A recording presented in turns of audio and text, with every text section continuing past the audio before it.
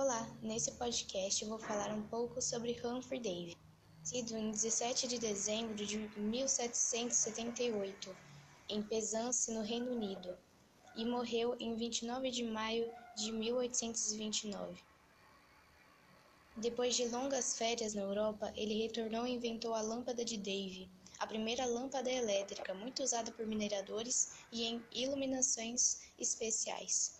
Em 1814, produziu pela primeira vez o dióxido de cloro, através do clorato de potássio, acidificado com o ácido sulfúrico.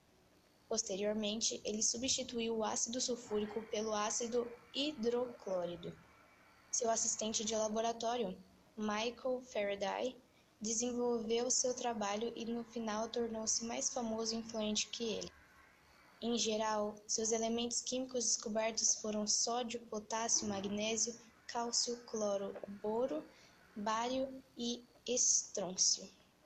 Sódio foi descoberto em 1807, juntamente com potássio, magnésio em 1755, cálcio em 1808, juntamente com boro e bário, cloro em 1774 e estrôncio em 1790.